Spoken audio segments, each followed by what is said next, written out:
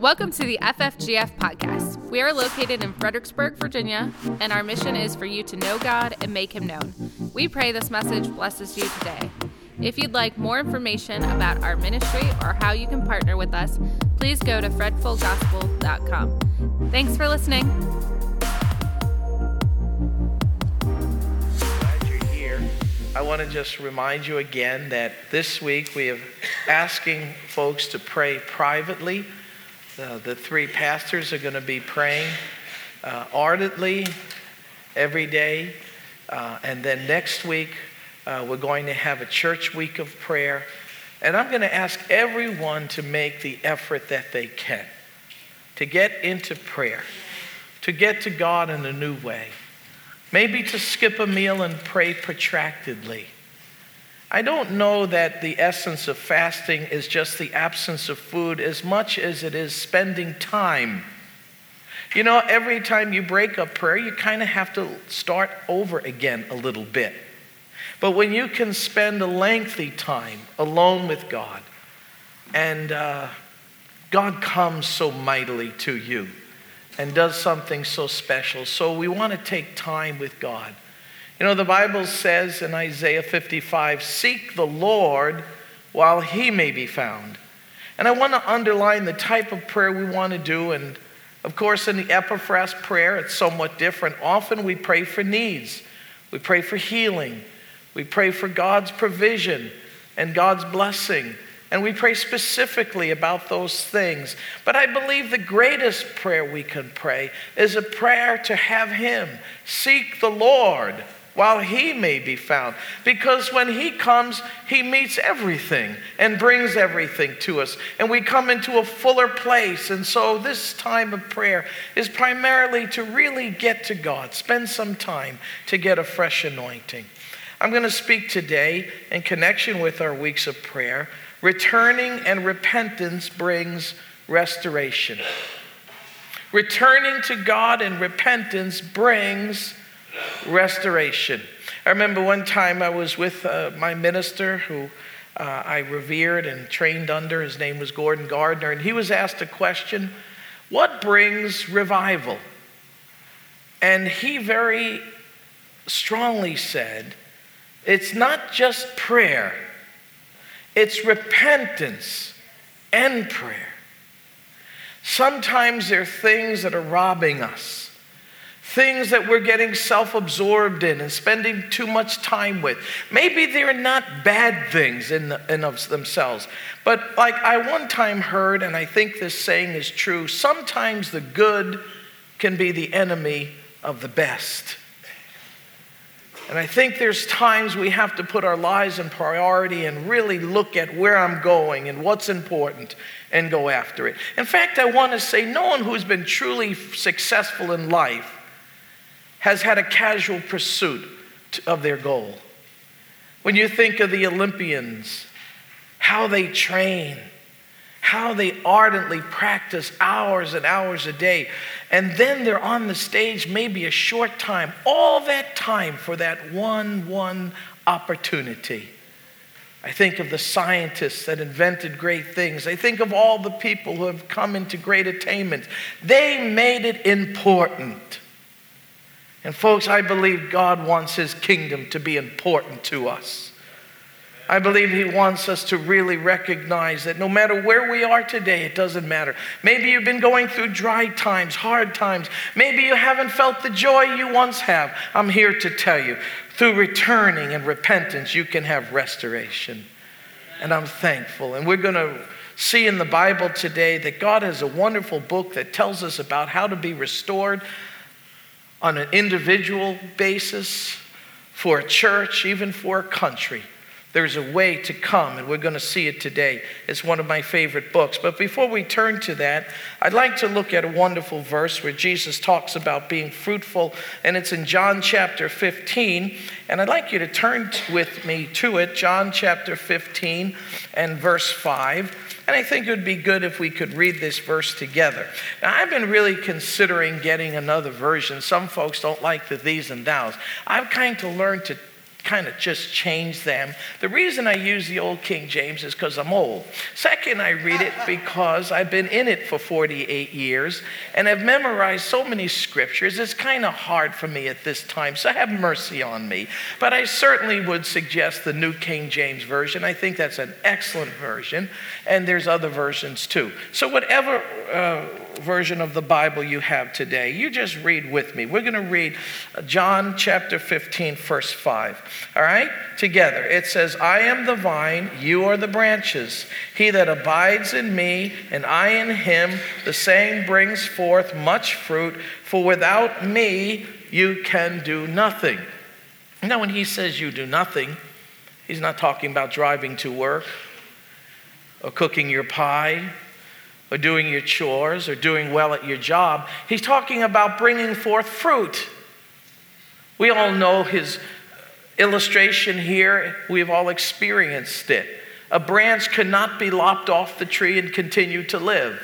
A branch only lives as it's united to the vine. And Jesus, using that illustration, he reminds us that he is the vine. He is the one who sends forth that nourishment, that ability to bring forth fruit and to have abundant fruit.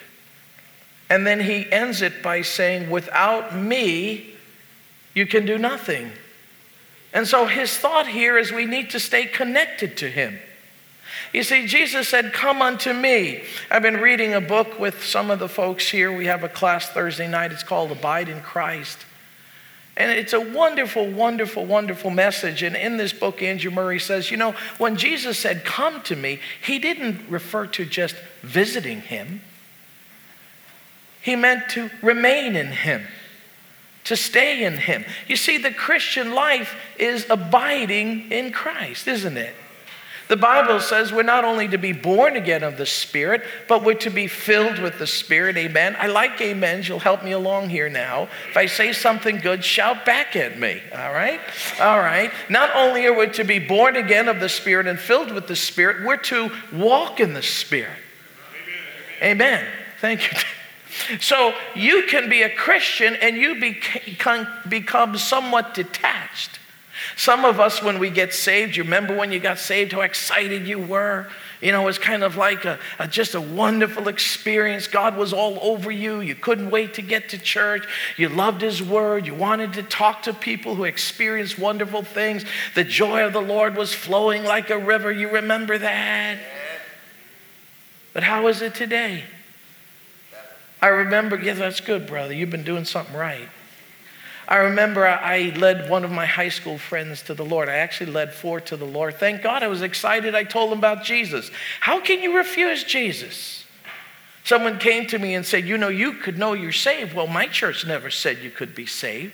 And you could know your sins are forgiven. Well, we never had our sins forgiven. And I thought to myself, what could be wrong with this? I had no problem with it.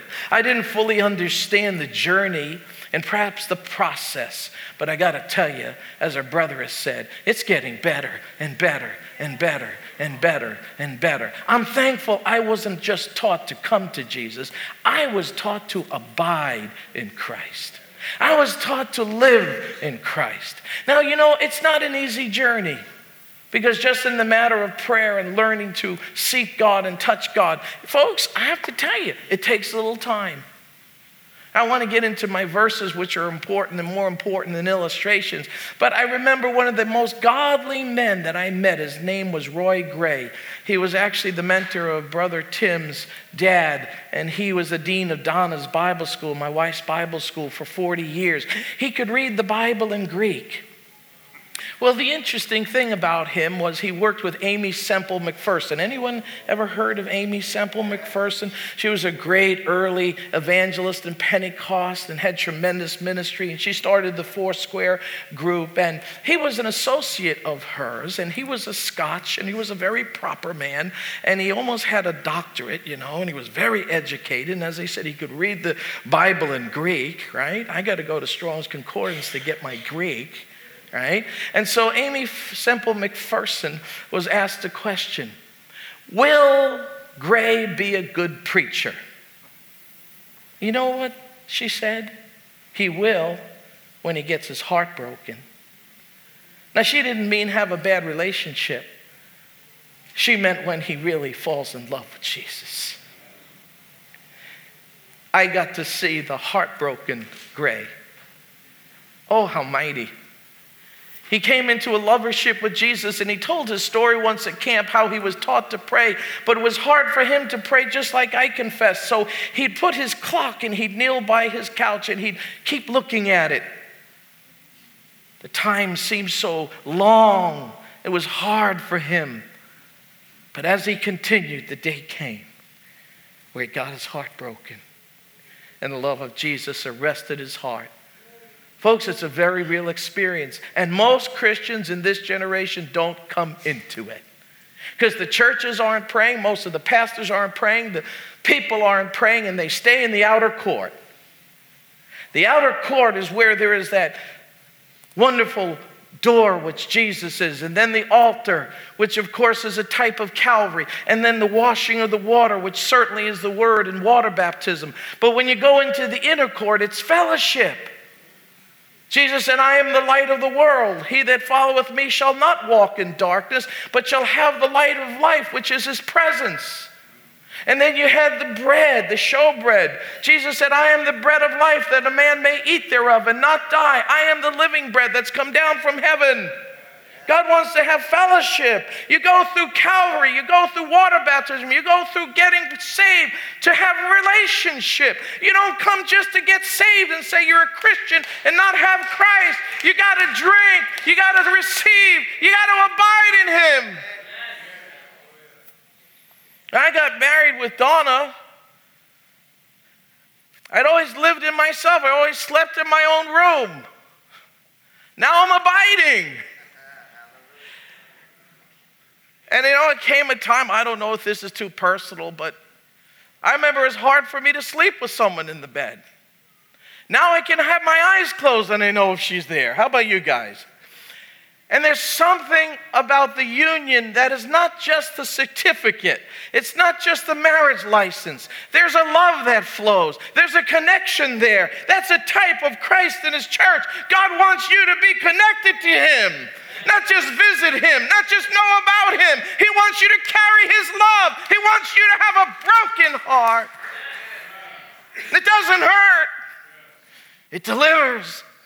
Sets you free from the stuff of this world that draws you, blinds you, makes you hardened. It brings you into relationship. It gives you wisdom, gives you understanding. You carry something that this world can't give, we used to say, and the world can't take it away. It has nothing to do with the natural life. It's the supernatural life. Well, how does that correlate? How does God come to me? He comes to me because I was made and you were made in his image. God breathed into us and we became a living soul. That word living means eternal. Everyone here is going to live for eternally because you've been made in God's image. Yeah, when you pass from this life, you're not going to die. You're going to go into another realm. You're getting ready to reign with him as a Christian, and he wants to live his life in you. And so I have capacity. As a human being, we've been made in his image, and God made man and women in his image. In the image of God created he them. We have a capacity for God. God was not happy when Adam and Eve were detached. The whole plan of salvation is to get us back to be attached again. Hallelujah. To get us feeling that vibrance. And so I was going to tell you about this fellow who I led to the Lord. And there was an older man in the church. And he saw my friend Tom was so on fire. And you know what he said to him? He said, Tom, in a little while, it will dwindle. It will fade.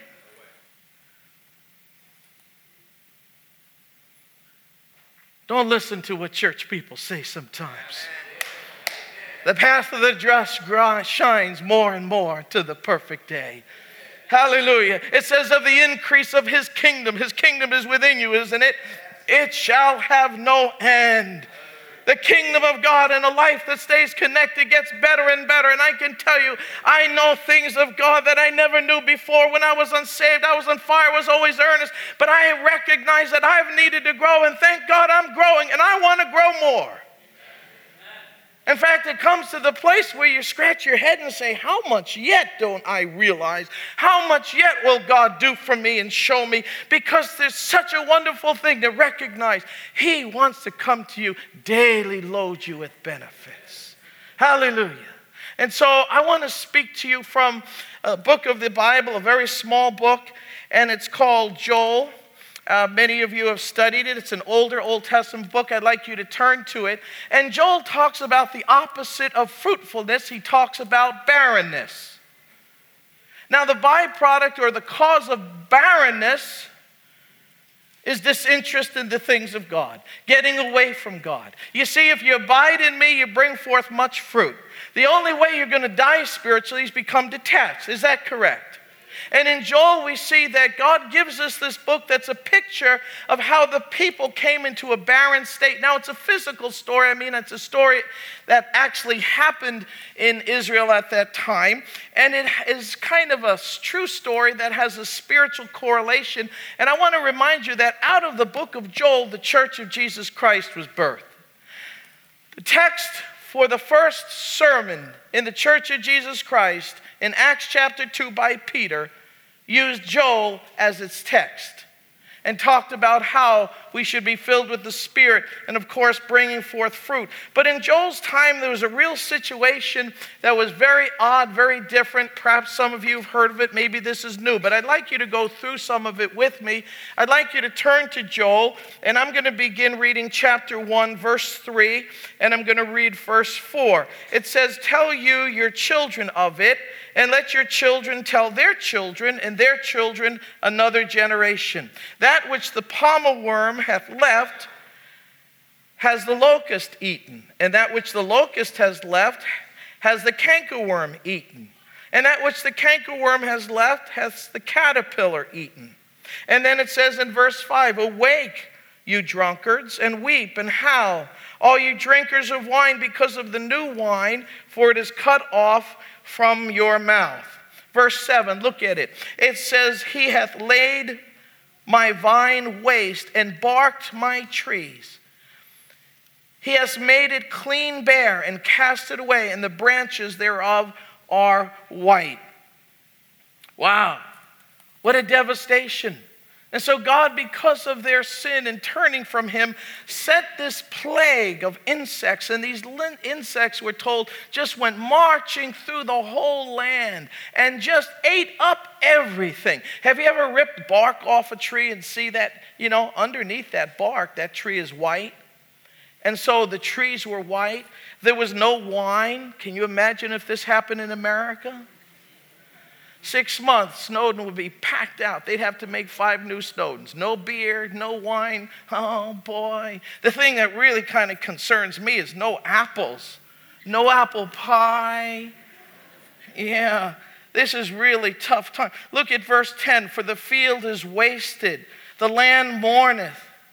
For corn is wasted, the new wine is dried up, and the oil languisheth." Look at verse 12. "The vine is dried up, and the fig tree languisheth. The pomegranate tree, the palm tree also. Palmers are over there. The apple tree. Even all the trees of the field are withered, because the joy is withered away from the sons of men." What a devastation. Now, as I said, this is a natural story, a true story that has a spiritual application, because when we become detached from God, there's barrenness. And that's exactly what's happening in Joel. But there's a remedy for barrenness. It's good for this story, and it's good for your story. But first, let me just give you a little key to what is being said here. Look again at verse 10. It says, "The field is wasted, the land mourns, for the corn is wasted. The new wine is dried up, and the oil languishes." That's a very interesting 3 things, and every one of those 3 things speak about the Holy Spirit. Now you say, well, how is that? Well, I'm going to relate it. First of all, the corn here is really not corn, it's wheat. And so really what it says is the field is wasted, the land mourns, the wheat is wasted, the new wine is dried up, and the oil languishes. We know that when the priests were anointed, they were anointed with oil, right? And the oil is always a type of the Holy Spirit and the Word of God. And then you have wine. Jesus talked about the new wine of the Spirit. And then you have wheat. Well, how does wheat refer to the Holy Spirit? Well, you know, the day or the Feast of Pentecost was the Feast of Harvest. You remember that. And after a certain amount of months in early June, they would reap the harvest. And what they do is they would reap the wheat, and they'd put it in sheaves, and they'd make big loaves of bread, and they'd wave it before the Lord as a thanksgiving offering, as a wave offering. And so wheat was connected with the celebration of the Feast of Passover because it was the fruit of the ground. How many like bread? How many like rye bread? Come on. How many like Italian bread? It will round you out, I'll tell you that. Oh, man. Oh, one of the things I got to give up on this Biggest Loser is bread. I'm Italian. I love bread. In fact, as a young boy, I'd eat my supper, then I'd go to the refrigerator and I'd get bologna and have a bologna sandwich. That was my dessert. Some people say I'm full of bologna. All right, well, let me get back to my story, all right? And so here that wheat was the fruit of the earth. It was the blessing of God. I want to give you a verse. John chapter 12.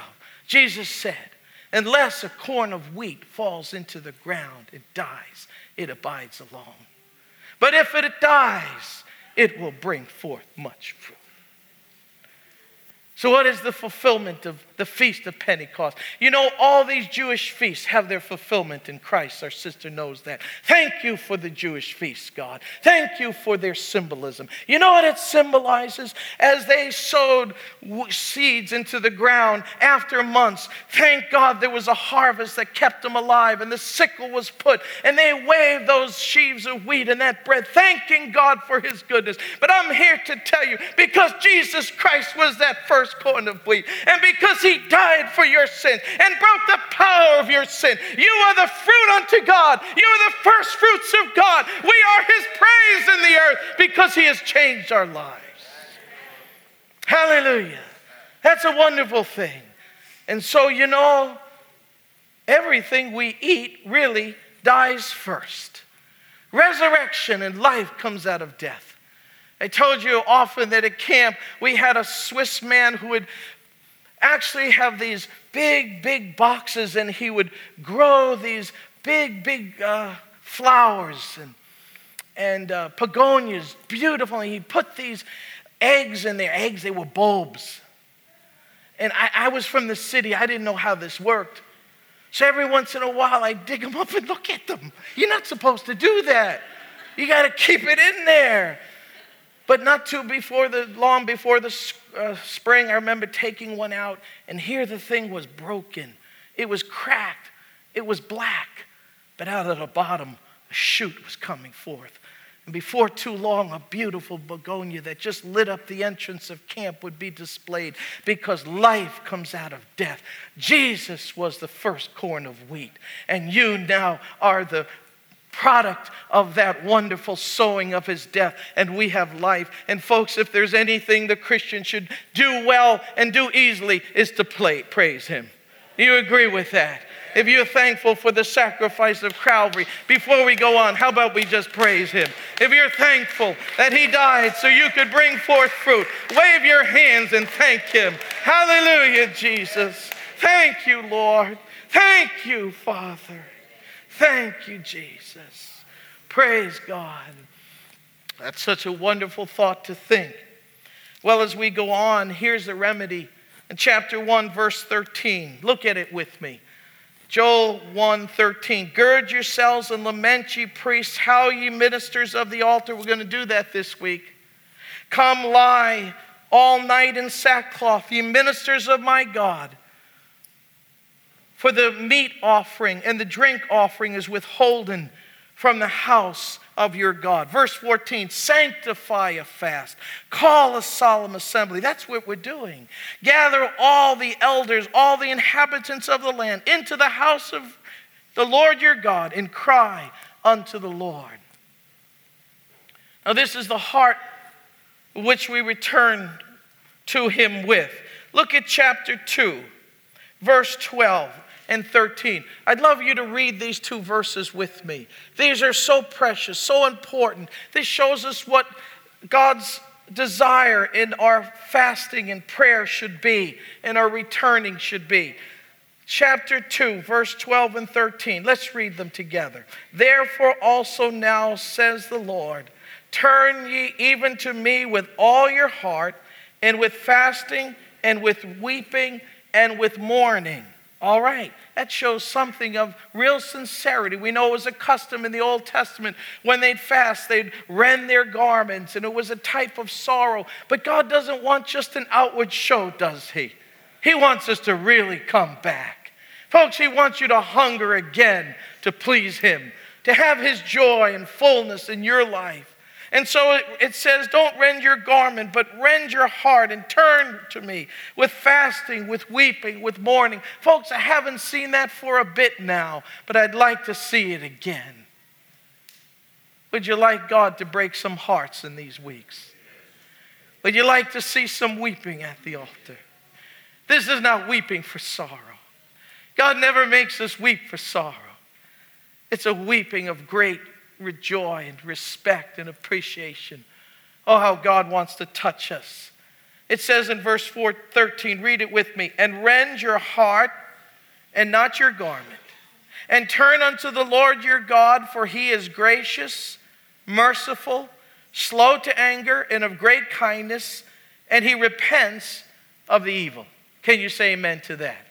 I want to just read those adjectives again. For He is gracious. How many will say amen? He is merciful. He is slow to anger. How many have found that out? He's of great kindness. Praise God. I had God wrong before I got saved. I'm finding out, folks, He wants to bless me and bless you more than I ever realized. He wants to do a great thing in the earth. And He wants us to trust Him to do it. And He has you in a place, and He wants you to bring forth fruit. You have a workplace. You have a family. You have a position in society. People that are around you that no one else will meet. You know, one of the things God wanted to do in Israel and through Israel, He wanted the people to see how mighty God was in their midst. It says about the first century church, it says that there were signs and wonders, and the people saw it, and the fear of God came on the people. Folks, God wants to do great things because He's kind and He's merciful. And it says He repents of the evil. Now, God doesn't do evil, but what it's talking about here was God had sent this plague, and all of this barren and famine-ness and barrenness was because of their neglecting Him and turning from Him. But God, when He sees His people repent, He repents. Did you ever hear that before? God repents. God changes His mind. But here it's like a question. It's like, who knows if He will repent? Look at verse 14. Who knows if He will repent, if He will return and repent and leave a blessing behind Him, even a meat offering and a drink offering unto the Lord your God. And so Joel is saying, you know, let's really turn. Let's turn with all our heart. God is good. God is merciful. And He does repent. And who knows if He'll leave behind Him a blessing? Well, they found out. Oh, hallelujah. And we're going to find out. God will make us find out. And so the cry goes out one more time. Verse 15. Blow the trumpet in Zion. Sanctify a fast, a solemn assembly. Gather the people. Sanctify the congregation. Assemble the elders, the children, the married, the priests, the ministers, and let them weep between the porch and the altar. And let them say, spare thy people, O Lord. Give not thine inheritance to a reproach. And I tell you what, folks, just to interject, I believe God would have the church to pray for America. We better get going. We better get crying. We better get repenting. We better get asking God to intervene over the circumstances of this land. But you know what? The light of the world is the church, and the church needs the fire of God. The church needs to have that broken heart I'm talking about. The church needs to repent. How many remember real Pentecostal meetings in this generation of this? How many remember when the Spirit would fall and you didn't know what was going to happen? Hallelujah. The bobby pins began to fly. Some people began to take off. Some began to cry. Some began to fall. But we all knew God was in the house. We knew that it had gone way beyond the worship team into the worship of heaven, and we were lost in His presence. You remember those days? I remember those days. I hunger for the real thing. It changed my life. It gave me a sight of Christ I never would have had without being in His presence. And I needed people who had found Him that I could glean from. Folks, we need to come up into maturity. People, God's looking for you. We need sons and daughters that will be so filled that that anointing can flow out of your life and touch someone. I'm nice. I'm a kind man. But you know, often I say to God, forgive me. I say, God, I'll do anything you want me to do. I'll say anything, I'll do your will. But don't let me just have an average message that does not have effect. I will not be just your ordinary go with the trends. I am going with God's word. I'm sticking with truth because the truth will set you free. Hallelujah. Hallelujah. So they called for the fast. I'm coming to a close. They called for this fast, and there must have been a mighty response. And all of a sudden, the whole book shifts.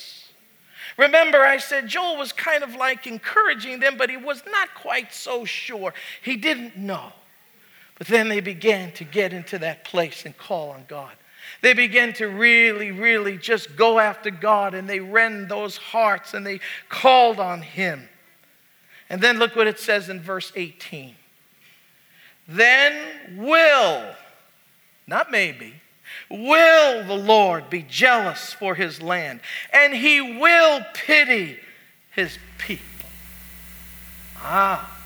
Then it says in verse 19, yes, the Lord will answer and say unto His people, now listen to this, folks, behold, I will send you the wheat, type of the Holy Spirit. I will send you the wine, a type of the Holy Spirit. I will send you the oil, a type of the Holy Spirit, and you will be satisfied therewith, and I will make no more you a reproach among the heathen. I will. Not maybe. You turn, God will turn. Some of you feel I've gone too far. God wants me to tell you, you'll never go too far. God's following you. He wants to bless you. He wants to restore you. As you return, He has mightier things.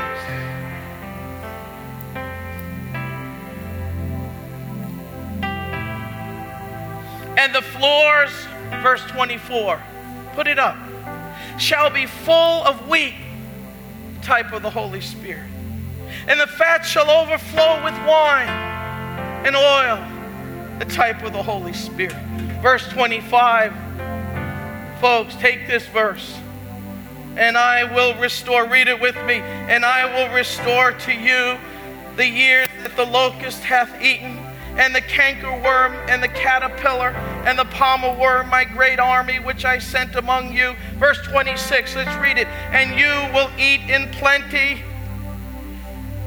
and be satisfied. Hallelujah. And you'll be a praiser.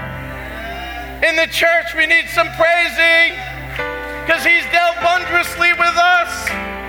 And my people shall never be ashamed. They're no more reproach. They're filled. They're free. I've restored them. There's relationship, and I'm glorying in them, and they're receiving my goodness. Oh, I love this book. I love this book. Verse 27, and you shall know that I am in the midst of the Fredericksburg Full Gospel Church. Of your home, put your name there. And I am the Lord your God, and there is none else in my people. shall never be ashamed. Now listen to this, folks. This ties the whole thing together. This isn't just a story of Joel's time. It's a story of our time. Peter said when he stood up on the day of Pentecost, these are not drunken as you suppose. Folks, let's not be afraid to get free in the Holy Ghost. God doesn't make you crazy. He takes the craziness out of you. But obviously they must have been shouting, dancing, maybe some falling. They thought they were drunk. Peter said, these are not drunken as you suppose. Seeing is but the third hour of the day, which is 9 a.m. But this is that which was spoken by the prophet Joel, that in the last days I will pour out my spirit upon all flesh. Your sons and your daughters shall prophesy. Your old men, thank God, Lord, shall dream dreams, and your young men shall see visions. Not only on the men, but also upon my servants and my handmaids. In those days will I pour out my spirit, and they shall prophesy. Thank God, and it shall come to pass that whosoever calls on the name of the Lord shall be saved. Folks, return, repent, and my God will restore. And if there's anything here that the enemy has robbed from you, you take it back. God has for you a life of victory and fullness and restoration. And God wants it for everyone here in this room, because that's who God is. Thank God. I'm finished. Amen. Thank God. How about we just give him a little time? How about we say, Lord, I'm coming home. Hallelujah. I'm returning.